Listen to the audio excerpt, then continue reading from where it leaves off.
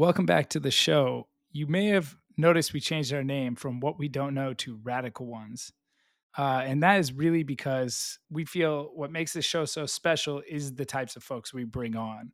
We always try to bring on people close to the problem, people working day in and day out to solve it.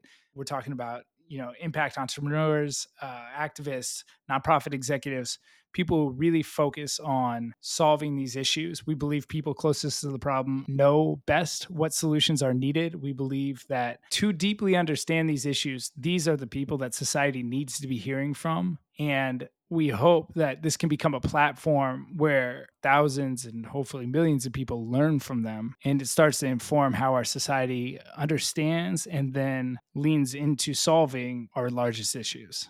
And so I'm really proud to call this show Radical Ones, because these are radical people discussing radical issues that require radical solutions. Some people lean away from that word. Maybe it makes them a little bit nervous, that term radical. Obviously, the right has started to weaponize that term. But I mean, if you look historically at the people called radicals, they have a pretty good track record. almost everyone that we universally love now, whether it be MLK or Gandhi or Mandela, were called radicals in their time. And so we believe the people we're bringing on this show will be looked back at in the same type of light. And so that's why we decided to change our name and really kind of lean in to our reverence for the people we're bringing on the show.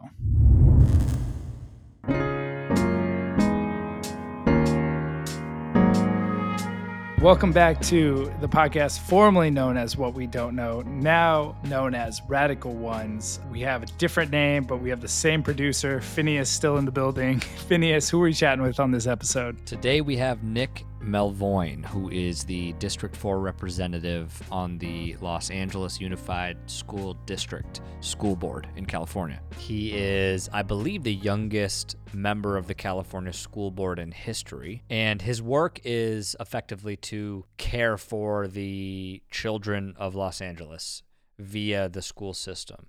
And it's especially unique during the pandemic, and this was fascinating during the conversation, was how he views schools as a primary access point to these families and how the system can provide support in more ways beyond just education. I had heard about this a few times. People had talked about schools becoming these like community nodes and like becoming the lifeline for communities, not just the kids, but their families and even other folks who aren't connected to these schools. And increasingly so during the pandemic, but in general, as a trend, schools had started to play this outsized role way beyond education.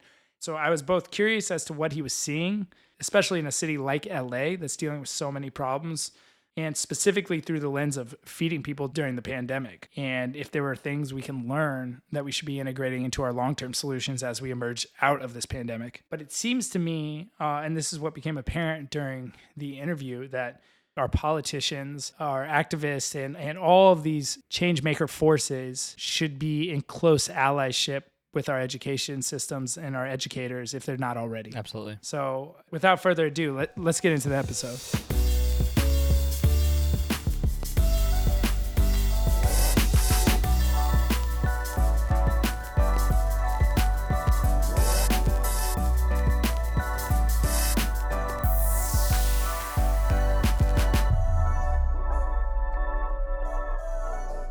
Nick Melvoin, welcome to What We Don't Know. Thank you so much for being here, man. I really appreciate you carving out the time on this Sunday. Yeah, it's my pleasure. Thanks for having me. So our show starts off every time with the question, how would you describe the problem you're solving? So I want to throw that to you. How would you describe the problem you're working on solving? It seems like there are so many. I would say childhood poverty.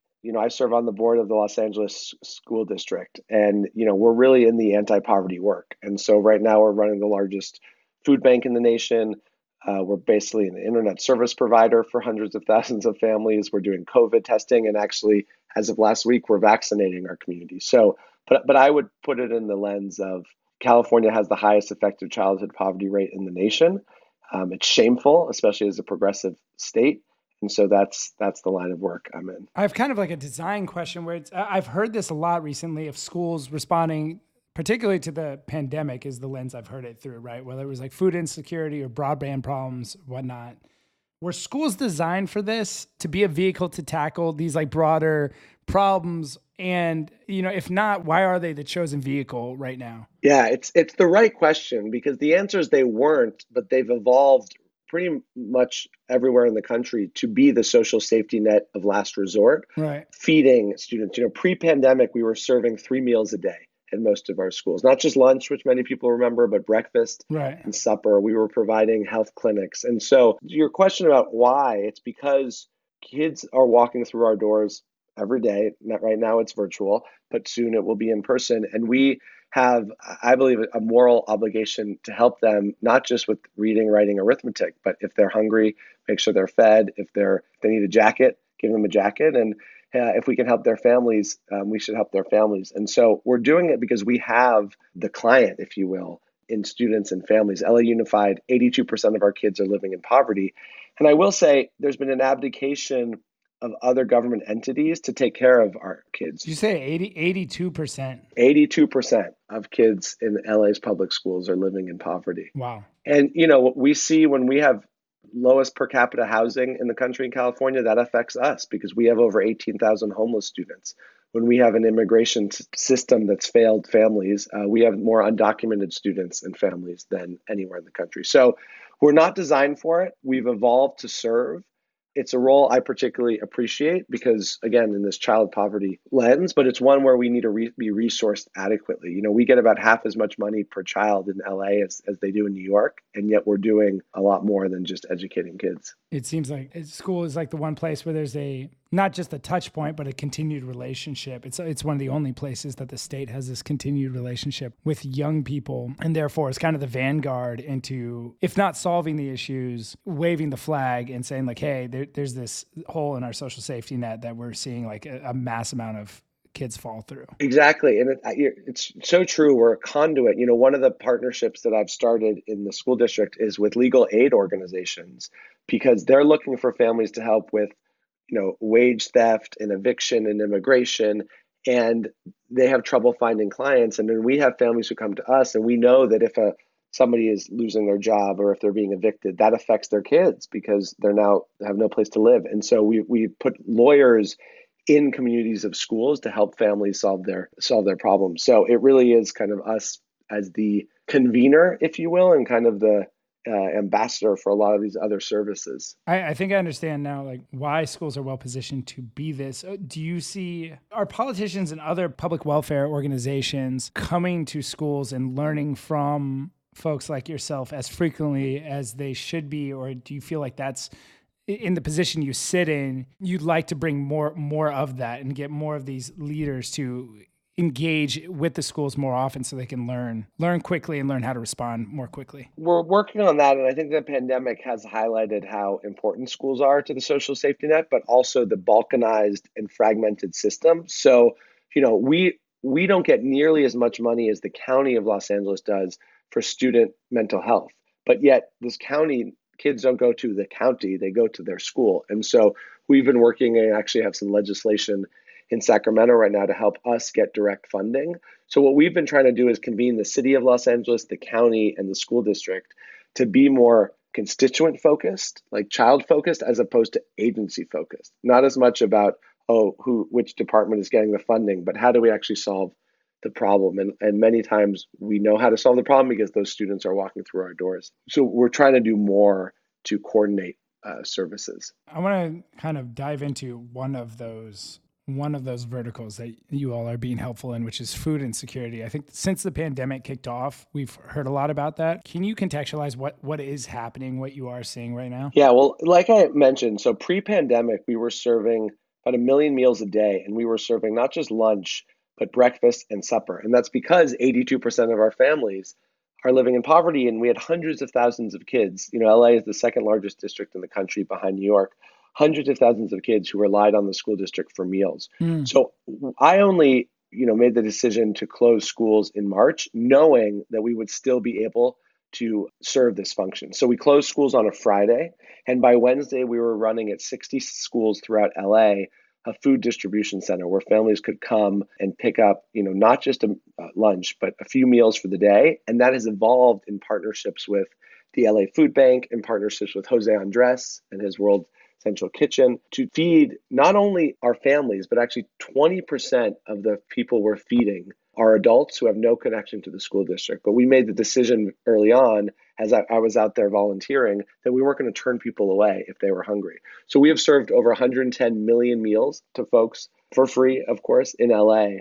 And one of my concerns, Ender, as you alluded to, is when school goes back in session and we're no longer doing this function, there's going to be hundreds of, tens of thousands, if not hundreds, people who have relied on the school district for meals outside of just the three during the school day. And no one has really picked up the mantle to figure out how we're going to feed our neighbors. And so that's something we're working on now is once we go back to our function of having schools in person, who's going to pick up the slack to actually feed those folks who have been lining up around schools for a year now to get meals. I mean, this is what the pandemic has been so good at in general, is exposing the cruelty of poverty and inequity through a lens that for whatever reason we were able to look at with new eyes, right? The average American seemed like was able to look at it with new eyes and new compassion. What is the system? It is going to be hard to pull that program away from so many people. I assume it's going to be very politically unpopular too. So hopefully there's some willpower from politicians to not do so. What is the long-term solution in terms of this role that schools are playing in terms of food security in LA? Well, you're right in that the pandemic has brought to the foreground what has always been in the background. And I think in the communities we serve, there's just been this mantra of, well, this is, of course, a new crisis, but it's one that's just exacerbated existing crises. And it really has made people more aware of the struggles so many of our neighbors face. I think, too, that we're thinking a lot, as people are around the country and the world, about this concept of build back better. And you said you've returned to some sense of normalcy. Our families weren't thriving before the pandemic. And, what is the new normal? And is it that, one of the reasons we were so well positioned to do this food bank is because we have the capacity to make meals at a very cheap cost. LA has led the nation in actually moving towards more progressive food policies. I was just actually at one of our factories and our partners this week, to whether it's non-GMO chicken or ensuring that the companies we work with pay a living wage. We were already positioned to produce these meals. And one of the things I'm talking to the city and the county about is, what if we continue the economies of scale here? We can still do that. You just reimburse us and we'll continue to help feed the community. The most frustrating part of what we've done in the last year is we have not gotten a dollar from the city, the county, or the state, even though we've been feeding adults who have no connection to the school district. And their response, quite candidly, has been, no one asked you to do that, which is mind-boggling, because here we are in a pandemic and we're providing meals for people who are hungry.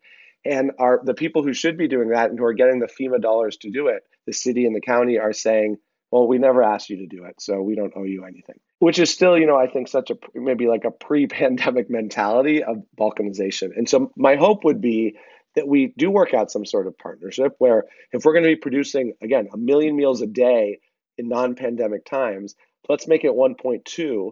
And we can have folks take meals home for their families, or we can have people come and pick up at some of our distribution centers. So, right. And it's the same with COVID testing and now vaccinations, which is that we're, right now in LA and in California, the problem is supply, but then it's going to be equity and access. And we keep saying we have schools in every community. They're great hubs to not, we're not only using the food centers to distribute food, we've been distributing toys, clothing, feminine products, sports equipment. We're using this network to just get supplies to families, and it's something I hope will last post-COVID. It sounds pretty, I hadn't heard of districts offering 3 meals a day. That seems pretty unique. I'm not an expert in the space. Is it? It is, and actually it's growing. LA was leading on this. I mean, we've always had lunch, and then we started a pretty innovative program about 8 or 9 years ago called Breakfast in the Classroom. When I was a teacher in Watts, and one of the things that was challenging about, we had breakfast for kids who needed it, but there was such a stigma around showing up hungry or showing up and having to get your breakfast. And so one of the things we did is we switched the food program kind of from an opt-in to an opt-out.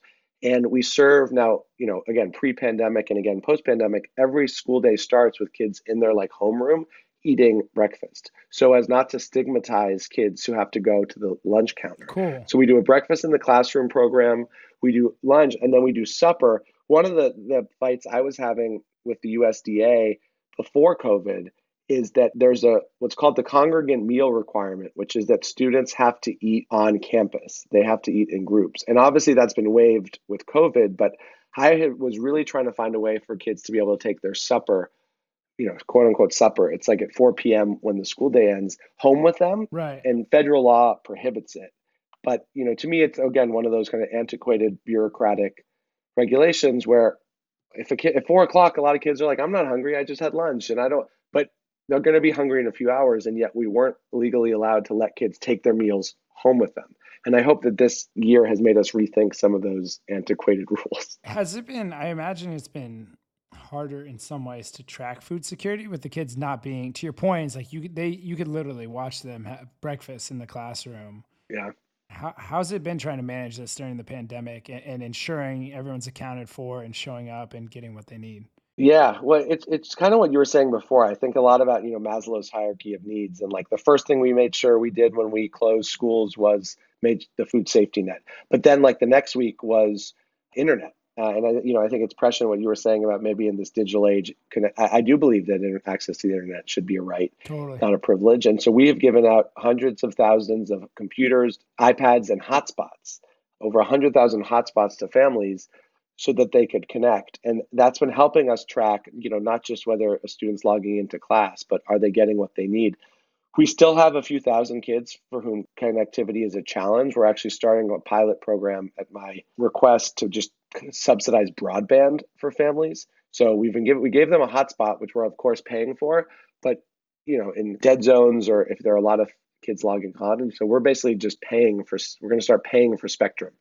I think that's been the challenge. And there are kids who haven't been connecting, who've only been connecting, rather infrequently. And it's, again, not only just about they're not getting their education, but how do we make sure that they're getting fed and that they're getting their free glasses? We've given tens of thousands of free glasses to kids and stuff like that.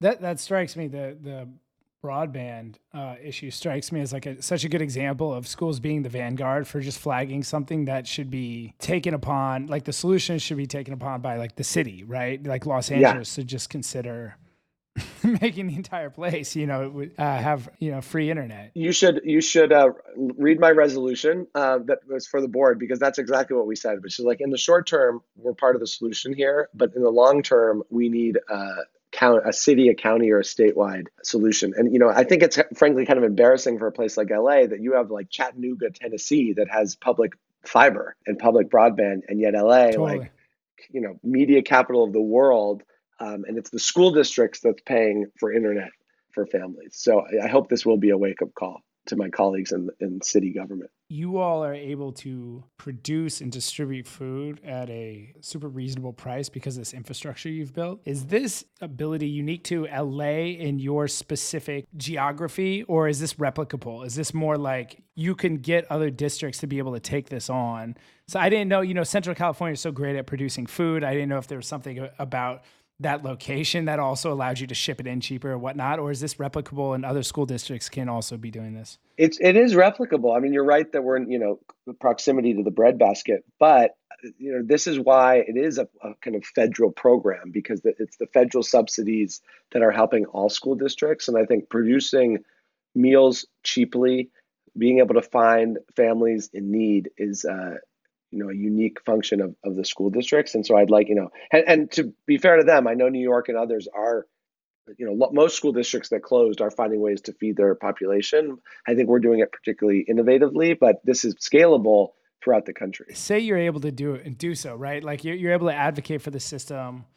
10 years from now, you're as successful as possible in, at least advocating for the learnings that you've taken in over the last year on the food security front and distributed it. What is true about the world in 10 years if you're as successful as possible in this front? That no kid would be hungry. And if we're as successful as I'd like us to be, no adult would be hungry. And I think back to my days teaching middle school in Watts, and kids who showed up and they were tired or they were off the walls, and for so long we would look at those kids and say, oh, it's because of where they come from, or they don't care. And I found out very early on that a kid who hasn't had a meal in 2 days, they're not going to care about what I'm trying to teach them. A kid who's only had sugar in the morning is not going to be able to sit still. And so much of this is connected to learning. So I would say that, the world, no kid would be hungry. And a byproduct of that would be we'll start to see outcomes improve and kids being more successful in school because, to your point earlier, their basic needs will have been met in a way that we weren't always doing before the pandemic. We're in such a unique point in history in terms of our production capacity. Like the suffering we have today is so different than suffering from 100 years ago, and that it is so easy for us to produce everything we need. And I think that the anger, some of what's underlying the anger of so many people right now is walking by places filled with foods or empty apartments and like understanding that as a species we don't have this production problem anymore, and yet we're like, it's almost to a point now where it's like we're dogs, where it's like you got to sit and roll over to get your treat instead of it actually being a production problem. And I hope you're successful in this specific vertical. And I hope we have like a reckoning around just like understanding that we are no longer a species that struggles with production capabilities. And a lot of the incentives before around having to work and go buy your own food were because we needed everyone participating for the whole to be able to survive, right? It was a different game than it is today. Well, and I think too, I mean, I opened with this, but it should give us all significant shame that in the richest state, in the richest country in the history of the world, we have the highest effective childhood poverty rate, the lowest per capita housing rate, some of the worst funded and worst performing public schools. Because to your point, I mean, it would be one thing if we knew we weren't able to do it, but you look down the street at the independent school, the private school, Beverly Hills School District, the Amazon warehouse, down the block, and you know that it's there. It's there. And so it's not about production. It's not about supply. It's about access and it's about equity. And that's why there's a righteousness in this anger that people are feeling because, I'm a progressive because I believe in the power of government to help people. And you look around and you're like, is the government helping people? And if not, why not? And those are the questions that have been long overdue. Yeah. I think that's like that simple equation of like, we have enough and there's still folks that don't have anything is like, as long as that remains untrue, we need to keep kicking the tires and making sure we solve that equation. I really appreciate the ways in which you're doing it. You're doing it effectively. You're helping people at scale. So I really appreciate that. I wrap this thing up always with quick hitters and then I give you the floor. So you ready for 3 quick questions, like maybe a sentence, and then I'm going to hand the floor over to you. All right, brother? Sounds like a plan. What's the most impactful thing you've read lately? Ooh, that's a great question. I'm reading actually, one of my favorite professors in law school was Brian Stevenson, who runs the Equal Justice Initiative. Mm-hmm. And he recommended 2 books at the end of his podcast that he did with Ezra Klein. One is Gilead by Marilyn Robinson, and the other is The Brothers Karamazov by Dostoevsky, which I never read. And it feels a little like I'm back in high school because I'm like slogging through this Russian literature. But I think there are a lot of themes there about justice and redemption. And so I'm halfway through that. I'll also say I'm listening on tape to Obama's memoir and having him read it to me like every night. It just feels like I do feel that sense of hope and and the audacity of hope. So I would say those 3 are things that are sustaining me right now. But who's a change maker that you've been inspired by recently? I'm going to say the student leaders of LA. I helped lead the board to disinvest from the school police and put more money to Black students. And it was really led by a group of Black and Latino and student leaders who were just speaking with such moral clarity at this time. And so, I don't have one name in particular, but this group of students who led this school board, they not only inspired me, but moved me and moved the board in this better direction. Fantastic, man. Well, that's it from my end. I want to give you the floor before we wrap this thing up. You can share anything you'd like to share. Well, I appreciate the time. And, I think what I am trying to encourage folks to do right now is 2 things. One is just, appreciate the role that school districts are having. I think we're always quick to gang up on teachers and schools and not doing enough, but we're trying to, do a lot as the social safety net of last resort and also get invested locally. I'm sure a lot of listeners know exactly what's happening in the Senate right now, but couldn't tell you who your local city council member is, your school board member, your state legislator. Right. And yet these are the people who are making decisions that affect your quality of life, schools, criminal justice, housing policy, zoning, so many things that are holding back progressive causes. So if you don't know who your local elected officials are, look them up right now. Make sure you vote in every election and hold those people accountable because not only are they, again, making these important decisions that affect your life, but this is the bench. The school board members, the city council members of today in a few years will be your congressional and senatorial candidates. And I actually think the right and Republicans are much better at growing their bench than we are on the left. And so, I just get involved locally, get to know who's electing you. And if you support them, throw them some of your volunteer time. And if you don't support them, work hard or run for office yourself, especially, our women, our people of color, folks who have been historically underrepresented. I'm always encouraging folks to run for office, and please reach out to me anytime if I can be helpful, kind of running somebody through the ropes of how to set up a campaign, run for school board, run for neighborhood council, run for whatever it is, but run for something. I'll co-sign every word of that. Nick Melvoin, I really appreciate your time. Thank you so much for joining us on the show and sharing your wisdom and your work. It was a pleasure. Thanks for giving me an opportunity to share what we're doing in LA.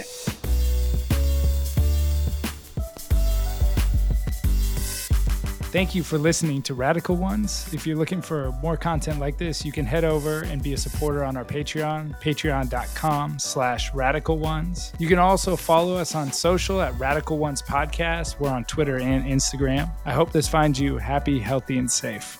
Take care.